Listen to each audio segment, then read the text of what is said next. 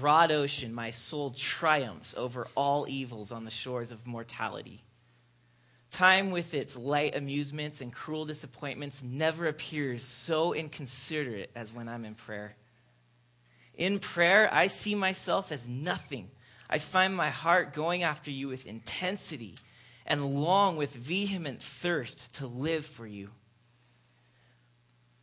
Blessed be the strong gales of the Spirit that speed me on my way to the New Jerusalem. In prayer, all things here below vanish, and nothing seems important but holiness of heart and the salvation of others. In prayer, all my worldly cares, fears, anxieties disappear and are as little significance as a puff of wind. In prayer, my soul inwardly exults with lively thoughts as what you are doing for your church. And I long that you should get yourself a great name from sinners returning to Zion. In prayer, I am lifted above the frowns and flatteries of life and taste heavenly joys, entering into the eternal world. I can give myself to you with all my heart to be yours forever. In prayer, I can place all my concerns in your hands, to be entirely at your disposal, having no will or interest of my own. In prayer, I can intercede for my friends, for ministers, for sinners, for the church, for your kingdom to come with greatest freedom, ardent hopes, as a son to his father, as a lover to the beloved. Help me to be all prayer and never to cease praying.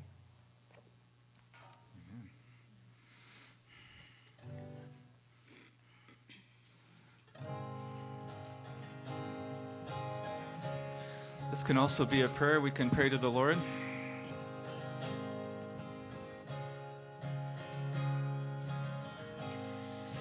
Draw me close to you. Never let me go. I lay it all down again to hear you say that I'm your friend. You are my desire. No one else will do, 'cause nothing else could take your place.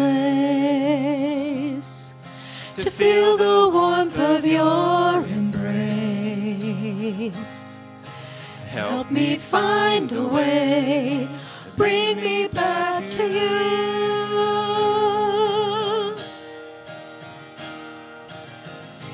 You're all I want. You're all I ever needed. You're all I want. Help me know you are near.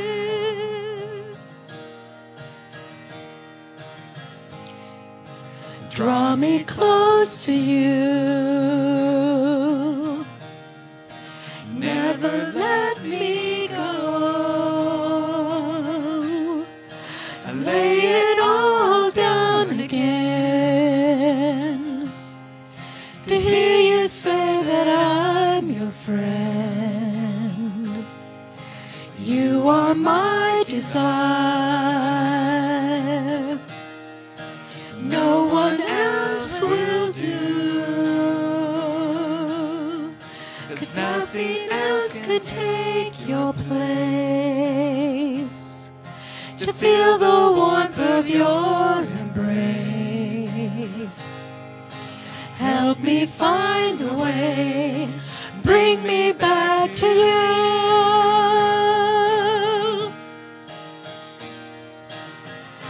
You're all I want. You're all I ever needed. You're all I want. Help me know you are near.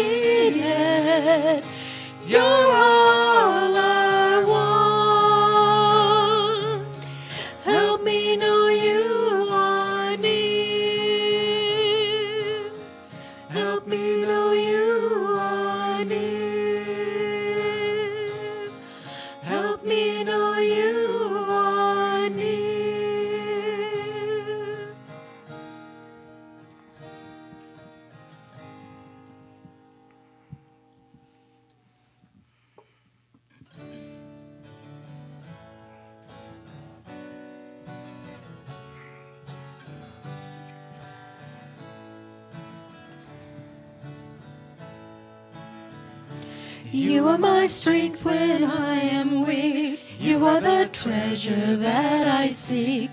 You are my all in all. Seeking you as a precious jewel, Lord, to give up I'd be a fool. You are my all in all. Jesus, Lamb of God, worthy is your name. Jesus, Lamb of God, worthy is your name. Taking my cross, my shame, rising again, I bless your name. You are my all in all. When I fall down, you pick me up. When I am dry, you fill my cup. You are my all in all. Jesus, Lamb of God, worthy is your name. Jesus, Lamb of God, worthy is your name. Jesus, draw me close, closer, Lord, to you. Let the world around me fade away.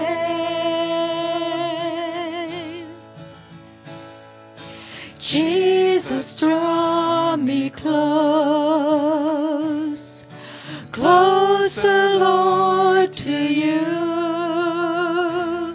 For I desire to worship and obey. I just want to praise you, lift my hands and say, I love you. You are everything to me, and I exalt your holy name. I exalt your holy name. I exalt your holy name on high. And we exalt thee. We exalt thee. We exalt thee, oh Lord. We exalt thee. We exalt thee. We exalt thee, oh Lord. For thou, O Lord, art high above all the earth. Thou art exalted far above all gods. For thou, O Lord, art high above all the earth. Thou art exalted far above all gods. And we exalt thee. We exalt thee. We exalt thee, oh Lord. We exalt thee. We exalt thee. We exalt thee, oh Lord. We exalt thee. We exalt thee. We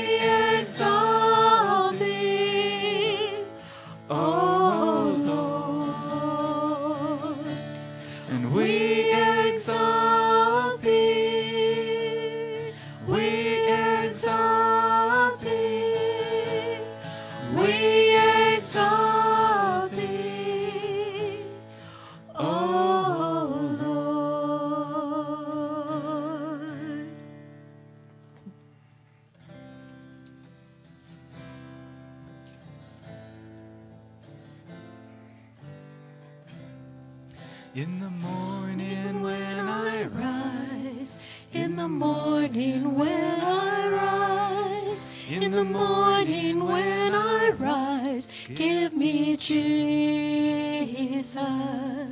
In the morning when I rise, in the morning when I rise, in the morning when I rise, give me Jesus.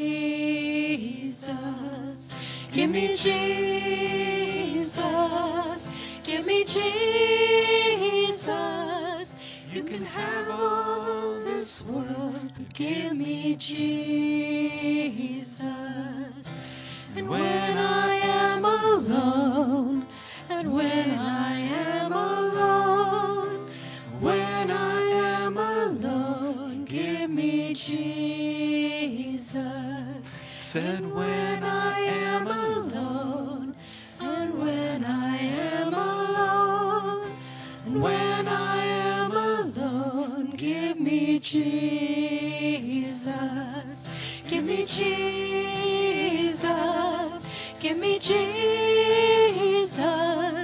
You can have all this world, but give me Jesus.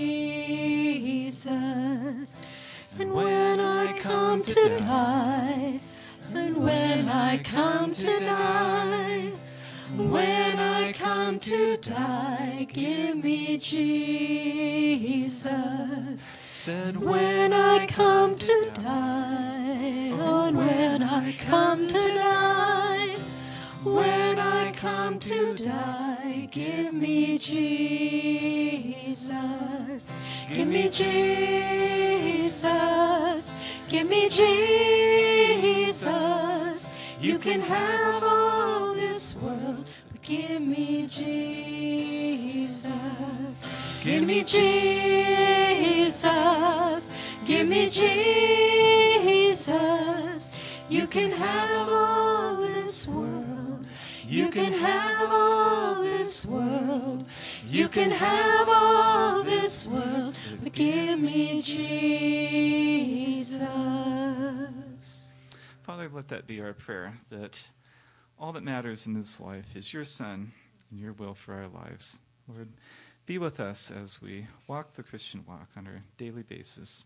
Lord, as we study the subject of prayer, that it would touch our hearts. Lord, we'd become men and women of constant prayer, as the Scripture teaches, that we'd lift up all things and all situations at all times to you in prayer.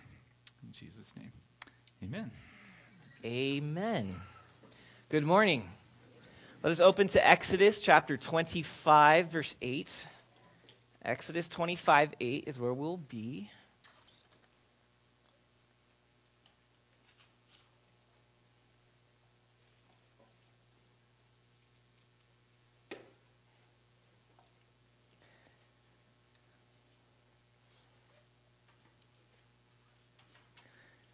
Exodus 25, verse 8.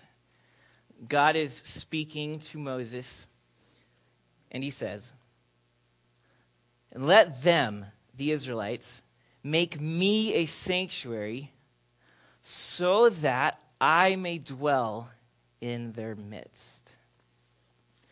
Father, this morning we are here, and we have come to pursue your very presence.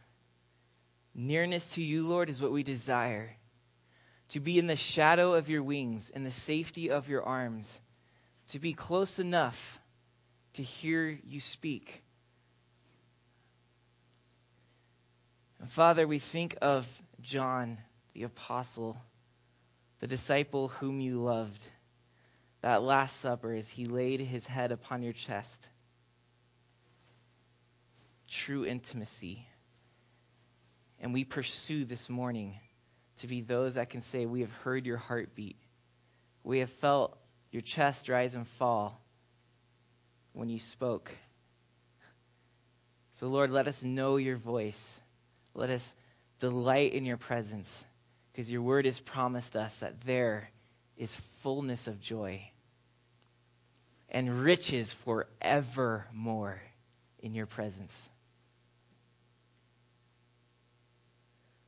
So you've chosen to dwell in our midst, and we thank you, Father, and we want to receive the presence that you've chosen to bring here. So come, abide in our hearts, Father, abide in our minds, abide in this time. In Jesus' name we pray. Amen. Well, this is now our second message in a sermon series that we're entitling Prayer, the Pauper, and the Prince. And the idea is that we are paupers, destitute beggars in total need of the Prince, who is Jesus. And so prayer is a relationship between us, the paupers, and God, the Prince. And we saw last week that prayer is the praise of the Prince in the pleadings of the pauper. That he has a ton of resources that we are the ones in need of. And prayer praises the Prince when we come with our pleadings as paupers. We saw that in the prayer model that we call the Lord's Prayer in Matthew 6, verses 9 through 13. And there, Jesus said in verse 8 of that section that your heavenly Father knows the things you have need of before you even ask of him. And so when I read a verse like that, it makes me, coming up to a passage on prayer, ask, if God really knows all the needs that I have before I ask, then why pray? Why ask if he already knows? What is the purpose and the point of saying something he already knows? And we saw that the model prayer was showing us that we pray so that God gets the glory through my humility. In other words, my prayer, the petitions I make, are confessions of my dependence upon his preeminence. So yes, he already knows, but I pray to come and break my pride, bring myself as a pauper before the Prince and say, oh, how I need you. And it glorifies him through my humility. And that's the reason we pray, even though he knows the needs that we have of. So that was last week. That was the purpose of prayer. This morning, we are going to see that prayer is the pauper's pursuit of the Prince's presence. And we're going to look at that in the model of the tabernacle that Moses erected through God's direction for the Israelites. The tabernacle is a model of prayer being the pursuit of God's presence. That's what prayer is. It's pursuing his presence. And if we want God's presence in a realized, manifest way, prayer is the first way to get there. Oh, you can read your Bible. That's a great way to get into his presence. But reading the Bible has no valuable relationship with Christ unless it's penetrated with prayer. Prayer takes the words off the page into my heart, and I hear the Father's words through them. God speaks to the Bible because he speaks presently from the Bible. There's nothing mystical about paper and ink, but when my prayer and the reading are combined as a relationship with God, I am now in his presence. And the same thing with worship when we sing. There's nothing mystical about songs and words in a certain pitch and tone. But when prayer is coupled with the singing and the music, it thrusts us into his presence. So that's essentially what worship is. It's sung prayer. It's essentially what the Bible is. It's read prayer. And so prayer pursues God's presence, and we're going to see the tabernacle as a model of praying in a way to pursue that presence. And what we want to pull away from that this morning is that we pray to pursue his presence as evidence of my dependence on his providence.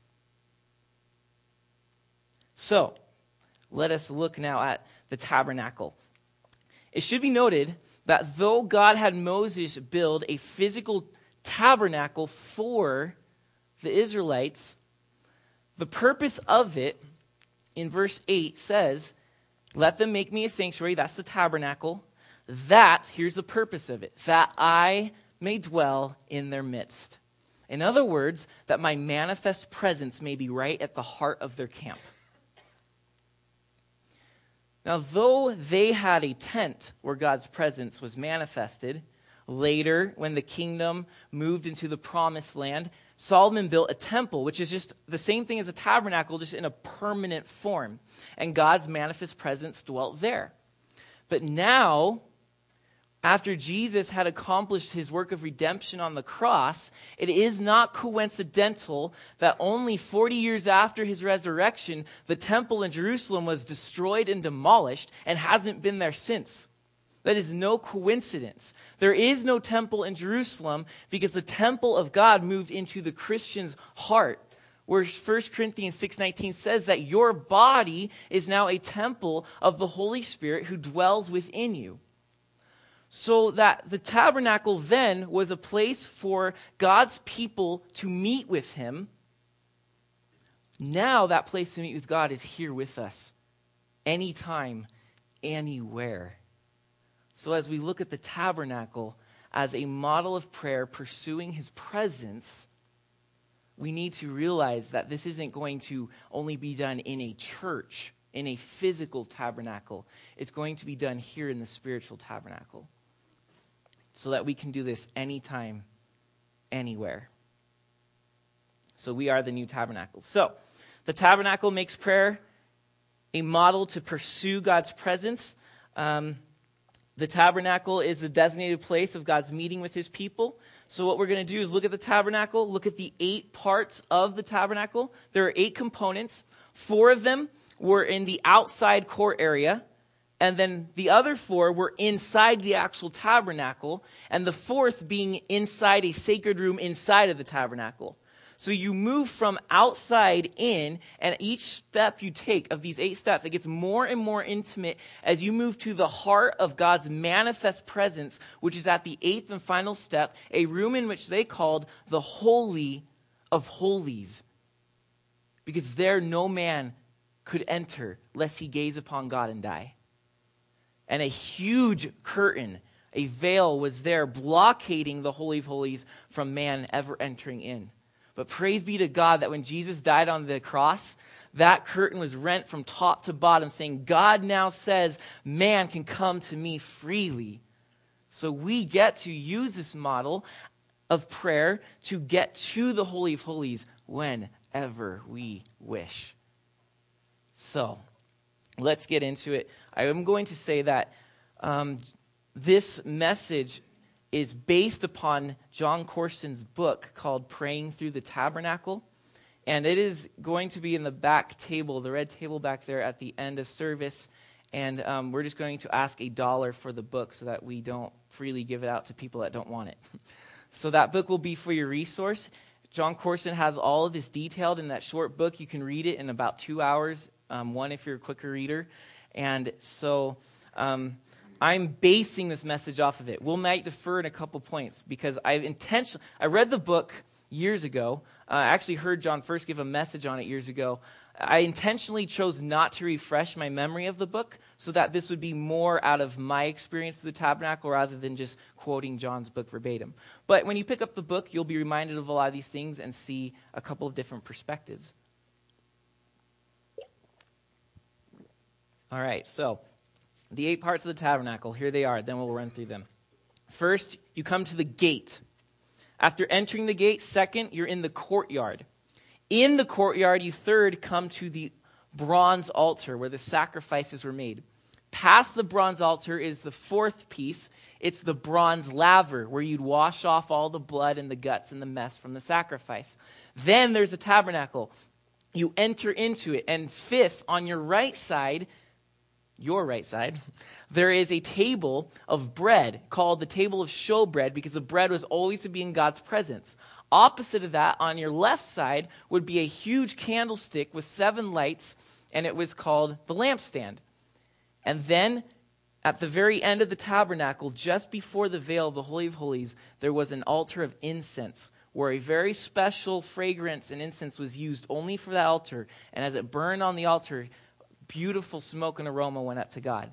And then 8th, behind the veil was the Ark of the Covenant, in which was a box and 2 cherubim with outstretched wings over the box, and God made his throne between the cherubim. and that was where his manifest presence dwelt, and no man dared enter unless he wanted suicide. So, those are the 8 places. So, let's go through them, and we'll learn this prayer model, these steps to get ourselves to the presence of God. So, number 1, the gate. What you do here at the gate is the first step of prayer is thanksgiving. Psalm 100 verse 4 says that we are to enter through his gates with thanksgiving. So as we come to the gate in prayer, we come to God with thanksgiving. We start off by thanking him for everything that he's done, especially what Jesus has done. Because Jesus in John 10 said, I am the door. And it is through Jesus that we have access to the pastures of abundant life. So when we come in prayer, he is the door, he's the gate, and we thank him for what he's done. We thus pray in Jesus' name. He's our access point to the Father. And thank him for what he's done, particularly what he's done on the cross. Now, there are huge benefits to beginning prayer with thanksgiving. So often, I may not be in the heart to pray. I may not want to. Does that ever happen? All the time. It's prayer sometimes we don't get to because we don't ever feel like it and we wait for the feelings. But what I have learned is that when the feelings lack, just enter in and the feelings will come. And Thanksgiving is a great way to kickstart that, because when I'm feeling down, all I need to do is start lifting up thanksgiving, and it turns my eyes off of me, puts them on what God has done, and I find that when I'm feeling down, I begin to look up and feel better and cheer up. So Thanksgiving gives me a much more positive outlook on my situations in life. And then I'm ready to pray more because I'm just so thankful for what God's done. The grumbler looks at what he doesn't have, but the grateful man looks at what he does have. And that's what makes him a great and full man. So we thank Jesus for what he's done. Second, now through the gate we come to the courts. And Psalm 100 verse 4 continues. It says, enter his gates with thanksgiving and his courts with praise. So as we enter into the courts, we just praise God. Thanksgiving is elevating what he has done action-wise on our behalf. But praise is elevating who he is, his nature, his character, his goodness. So in the courts of praise, I elevate his love, his faithfulness. I ponder the high things of his character, that he's above my understanding. I paint a bigger picture of God and a smaller picture of myself, reminding myself who I come to pray to. David understood the art of praising God. Psalm 84:10, he says, a day in your courts is better than 1,000 elsewhere. I'd rather be praising in your courts than be anywhere else on this earth. Because as my heart praises God, I find that my heart stays with God. And the more wonder that I have for him, the less I will wander from him. Praise is necessary for us to have a renewed adoration of Jesus. So the gate of thanksgiving, the courts of praise, and third, the bronze altar of confession. See, in the middle of the courtyard was that altar where the worshipers would come and bring the animal, and the priests would kill it and slaughter it and make a huge mess of things. If you want to know the grotesque details, go to Leviticus 1, and it will define for you how they were specifically to dissect and wash certain of the entrails, and its whole program that was disgusting.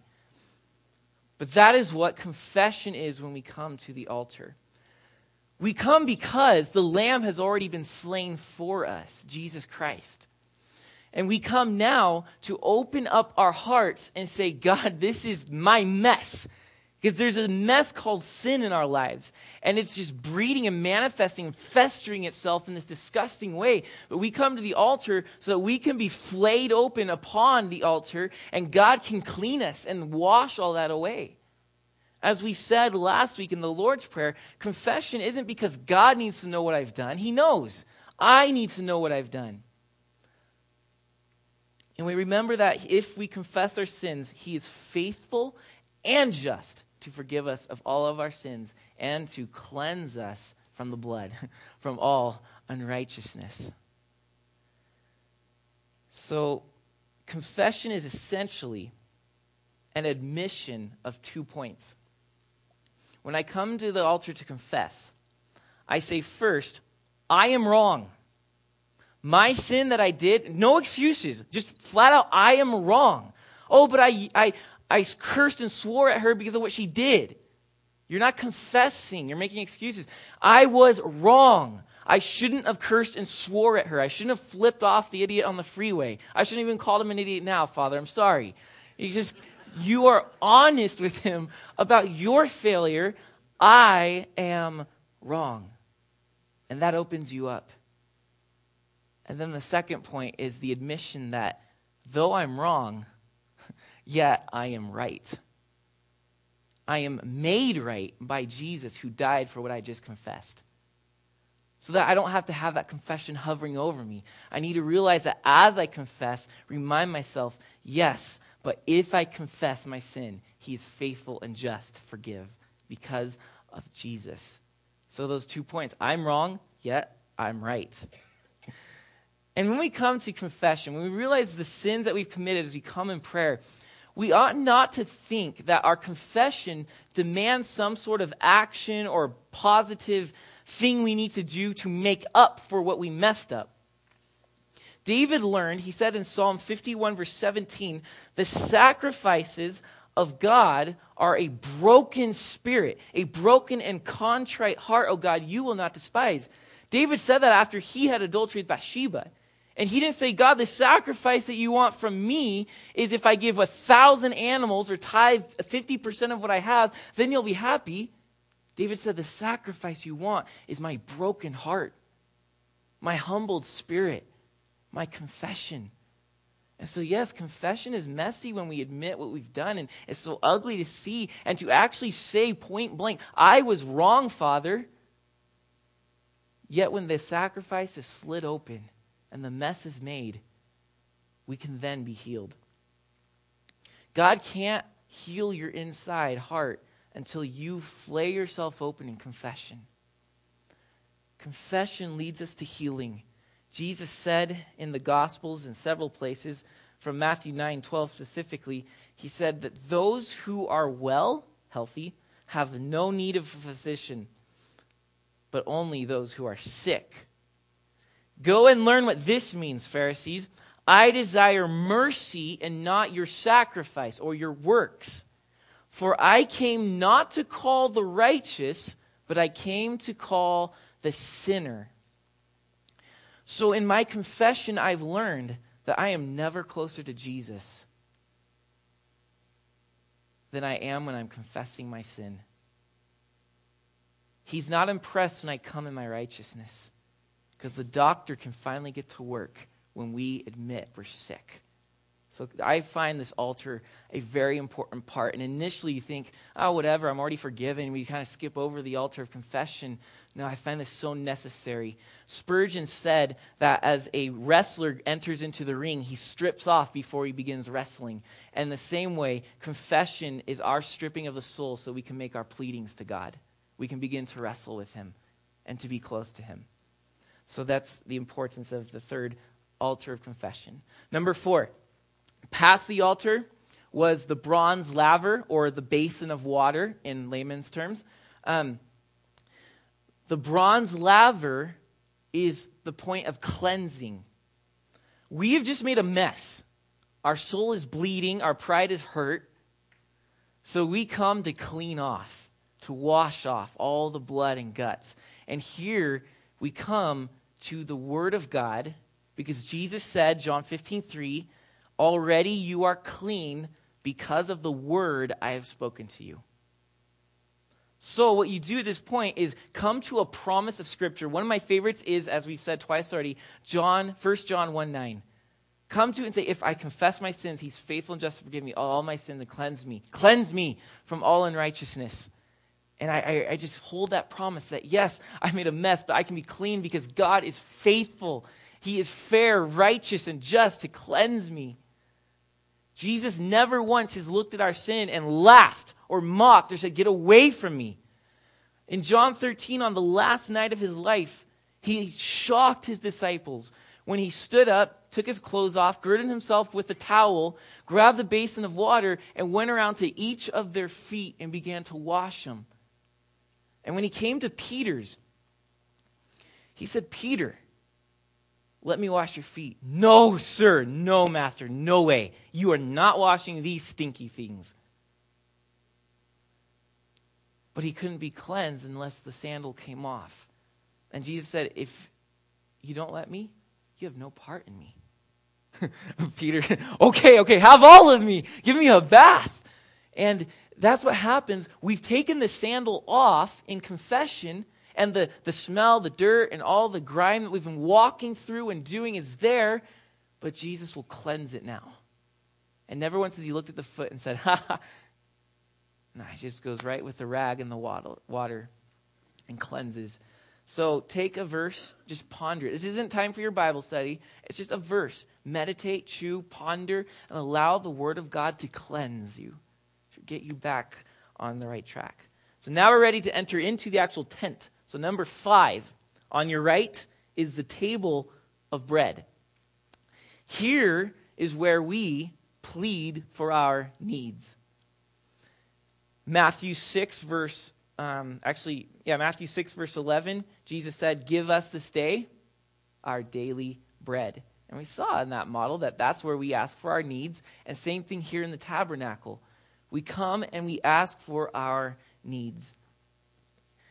So if you are feeling afraid, ask God to give you peace or courage. If you are struggling to love somebody, pray that God will give you love. This is where we pray, "Your rich resources give to my feeble needs," whatever they are: strength, peace, joy, money even. Any kind of needs, physical, spiritual, give them to God, and he will meet us with his bread of life. So then opposite, number 6, the golden lampstand. This is where we pray for ministries, because the lampstand was there in the dark tabernacle to give it light. No electricity. The lampstand was your light. And the lampstand reminded the priests that we are the light of the world. God chose Israel so that they could be a light to the dark world, that there is one true God, not an idol. He is Yahweh, and he is all good for mankind. They were to be that light. And it was to remind them, we are a ministry. God called them a nation of priests. And that was their duty. And so we pray for those who are the lampstands in this world. The ministries, the churches, the pastors. You lift up Pastor Mike, that he would continue to shine bright, that God will trim his wick every now and then. Not that he's wicked, but you pray for Sunday night Bible study. You pray for Church of the Woods. You pray for Church on the Mountain. Pray for the church, not just your church. Pray for pastors. Pray for missionaries. All those who are the light of the world. And you are yourself. So pray that God would kindle that light to burn through you too. There is great reward, I believe, when we pray for other ministries. Because though we may not be that pastor or that person on the front lines, we may just be that guy that goes to work every day, and we shine our light and trust that God is shining through us, and every now and then we get a chance to share what God's doing in our lives with an unbeliever. We might just be one of those people and think that I'm not significantly used. Listen, God is a body. God has a place for all of us. And when we pray for other ministries, we are partaking in that ministry. We're putting our hand in the work. For example, when David and his soldiers went to go beat up the Amalekites, half of his army was too tired to go into the battle. So David said, "Hey, stay here, guard the supplies, and we will go fight the battle." Now, of course, they beat the Amalekites up. They bring all the loot and the plunder and the treasures back to camp. And those that have the blood on their face and the sweat on their brow and the swords stained with human stuff, they come up back to the camp, say, so David, these that stayed behind don't get any of the goods, right? And David said, no. Equal portion for all, those who stayed behind and those who went. And the lesson for us is that we may not be the one on the battlefield. We may be at the supply lines, but pray for the battlefield. And the reward in God's eyes is equal. Harvest Crusade, we think Greg Laurie going to be greatly rewarded in heaven because of all the souls he's led to the Lord. Equally rewarded are you for those souls you prayed for that were saved. It wasn't Greg alone that saved him. They would never be saved without the prayers of the saints. We're partakers in ministries. So you may not be in the capital M ministry, but you are in a ministry. And maybe that's praying for the ministry. So pray for ministries, pray for the light of the world, pray for the church. Paul begged, pray for us, brethren, 1 Thessalonians 5:25. Then we come seventh to the altar of incense. And here's where we give intercession for the saints, for unbelievers as well. In Revelation 8, this altar of incense is seen in heaven. And there, as the aroma is rising, John is told that these are the prayers of the saints. The incense on the altar is the prayers of the saints. And true prayer is prayer that is prayed in the plurality. As we saw in the Lord's Prayer, it said over and over, give us this day our daily bread. Forgive us our sins as we forgive those who sin against us. Lead us not into temptation, but deliver us from evil. A plurality is true prayer. And thus, true prayer must include other people, not just ourselves. So pray for your parents. Pray for your friends. Pray for your coworkers. Pray for the unbelievers. Pray for your enemies. No, yes. Jesus said, Matthew 5:44, pray for those who persecute you. And I think this is so important to pray for the needs of others because it gets my eyes looking for the body of Christ, looking for needs, caring for people. I found that when I'm in prayer for people, I develop a care for people. And we're going to look at that next week, how prayer is the kindling fire for our care for people. That'll be next week in detail. But here, just pray for people. And you'll see that when you pray for them, you begin to care for them. And your enemies become a lot less hateful. A lot more seeing that they have a soul and a need for salvation. So when I pray for people, God changes the way I see people. And that's why we need to pray for people. So the altar of intercession. Bring out all the needs, all the requests for salvation. And finally, we come to number 8.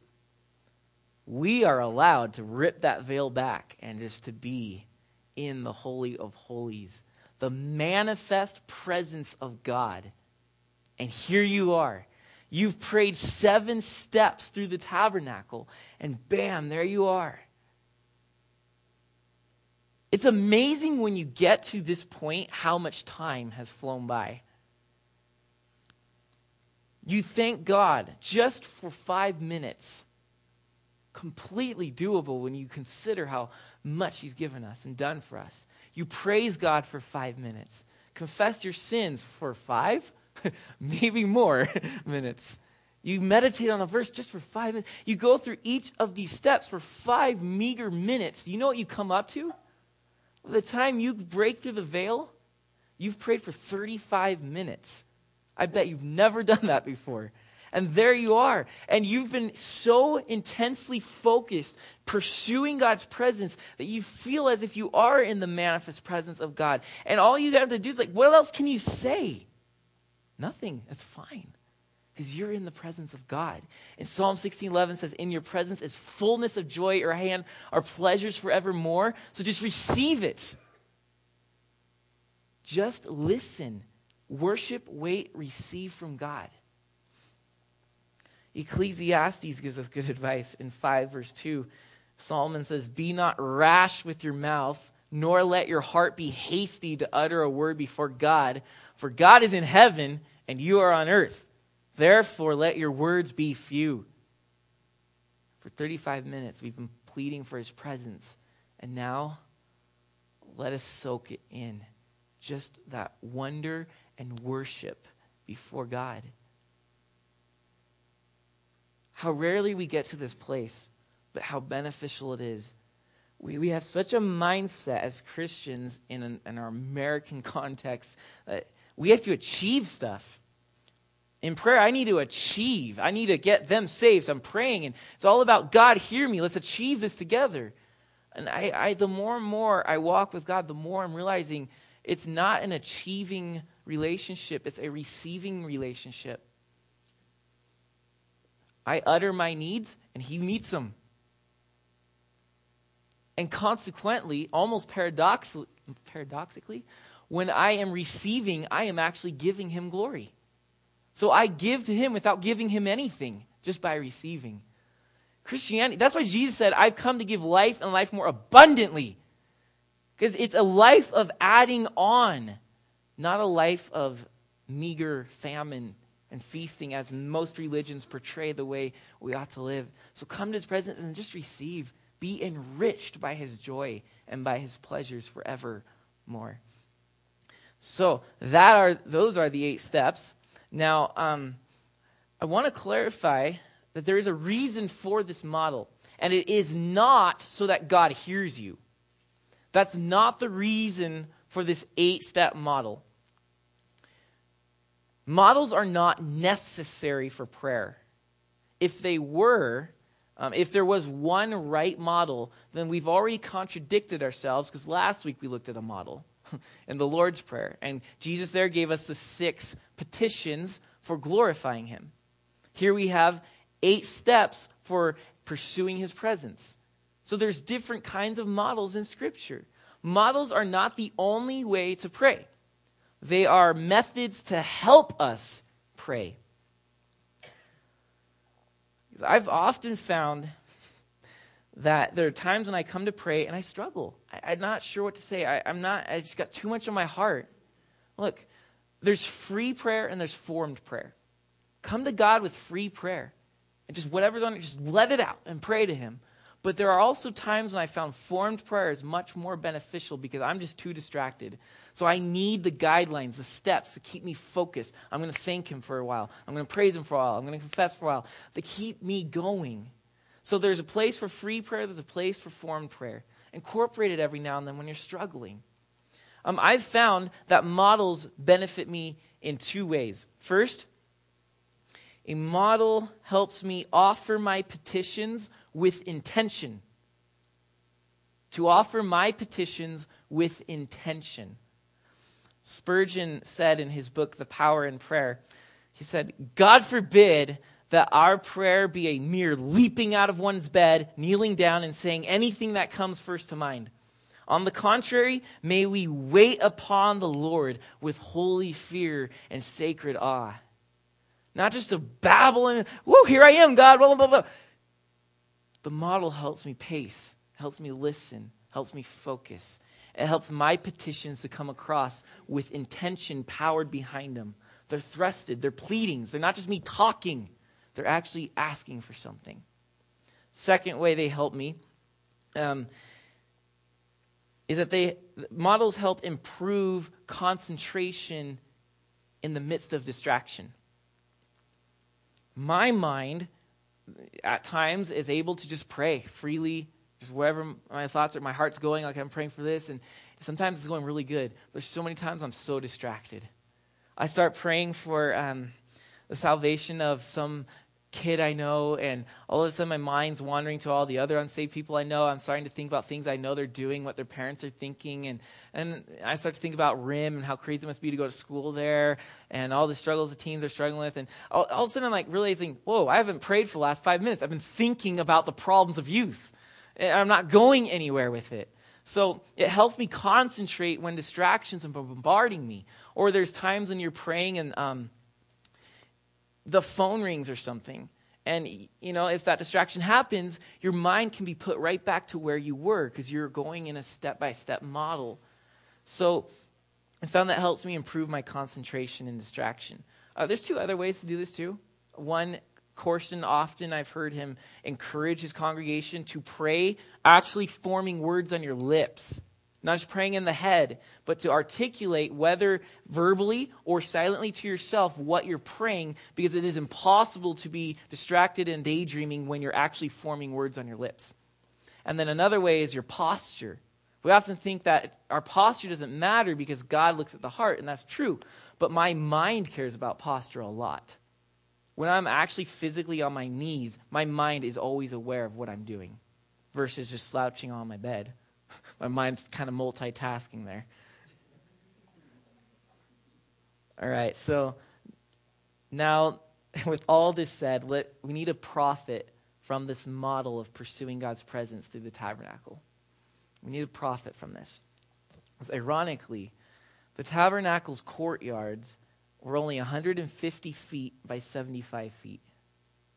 150 feet, half a football field, by 75 feet. For 2 million people camping around it. How on earth do you fit them in there? You don't. Maybe because not very many people would be in the tabernacle all at once. Very few would make their way in to actually pursue the presence of God. And let that not be the case with our tabernacles. Let our courts ever be expanding to receiving more of the fullness of God. There's no limit to what we can receive from him. He's infinite and eternal. Let our courtyards expand ever increasingly. So make use of using the tabernacle as a model of prayer in pursuit of his presence. Make use of it.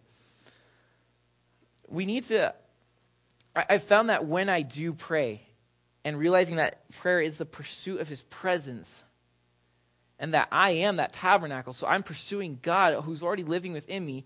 He's always with me. Jesus said, "Lo, I'm with you to the end of the world." Matthew 28, verse 20. He's always there. And I found that praying and pursuing his presence helps me practice his presence, to quote from the book of Brother Lawrence. Practicing his presence. In other words, being always aware that he is with me now. He's not with me just in church. He's not with me just in my devotion time. He is with me now, always, forever. I walk in his presence. And I want to have a life that's practicing that realization. And a life of prayer that is constantly pursuing the realization of his presence will always remember that and walk in such a way that he is always with me. God has designated the tabernacle as a place where his people met with him, and prayer is the same for us. That's where we meet with him. Therefore, the command in 1 Thessalonians 5:17 to pray without ceasing is necessary, that we're always realizing his presence.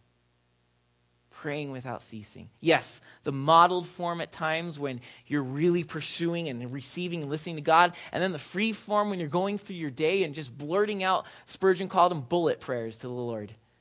Just shooting them out here and there. You see somebody, you bless them, Father, and you're just going on your day, praying without ceasing. And that awakens the awareness that we are the tabernacle and the Holy of Holies is here and we're always in his manifest presence. So, if we indeed choose to pray in pursuit of his presence continually, then that will be evidence of our dependence upon his providence. If I never need his presence, if I'm never pursuing it, I don't need him. And my constant prayer is evidence of that dependence on him. We definitely need him. The tabernacle is located in the heart of Israel's camp. The center of everything they did was there. And if God's presence is the center of our life will constantly pursue. If we're dependent, if we're putting him in the middle and hanging our life upon him, we will presently always pursue the presence of God. So this tabernacle is a model showing us that prayer pursues the Holy of Holies. It pursues his presence. And what we want to take from it is that our pursuit of his presence in prayer is evidence of our dependence on his providence, so that we realize that prayer as the prince and the pauper, prayer is the pauper's pursuit of the prince's presence. And that's why we want to pray. So the reasons to glorify him through our dependence on his preeminence, that was last week. And then we learned here that the result is the pursuit of his presence. So Father, we do indeed hold that promise dearly, that in your presence is fullness of joy, at your right hands are pleasures forevermore. We believe it. Therefore, we want to pursue it. Father, if we were offered 800 years of guaranteed pleasure, of 98% joy,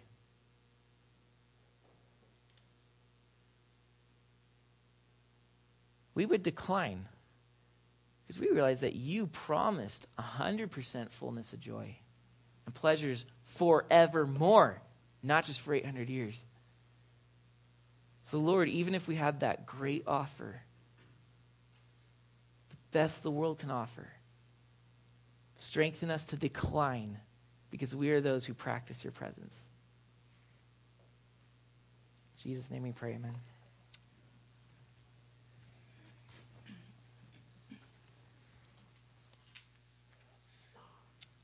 I'm going to close with the hymn that What a Friend We Have in Jesus on Prayer. That'll be our theme closing song for the duration of this series. So.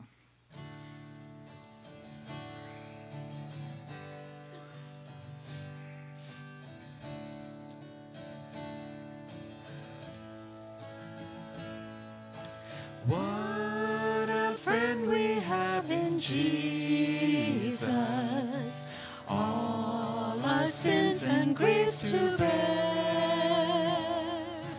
What a privilege to carry everything to God in prayer. Oh, what peace we often forfeit. Oh, what needless pain we bear. All because we do not carry everything to God in prayer. Have we trials and temptations? Is there trouble anywhere? We should never be discouraged. Take it to the Lord in prayer. Can we find a friend so faithful, who will all our sorrows share? Jesus knows our every weakness. Take it to the Lord in prayer. Are we weak and heavy laden, cumbered with a load of care? Precious Savior, still our refuge. Take it to the Lord in prayer. Do thy friends despise, forsake thee?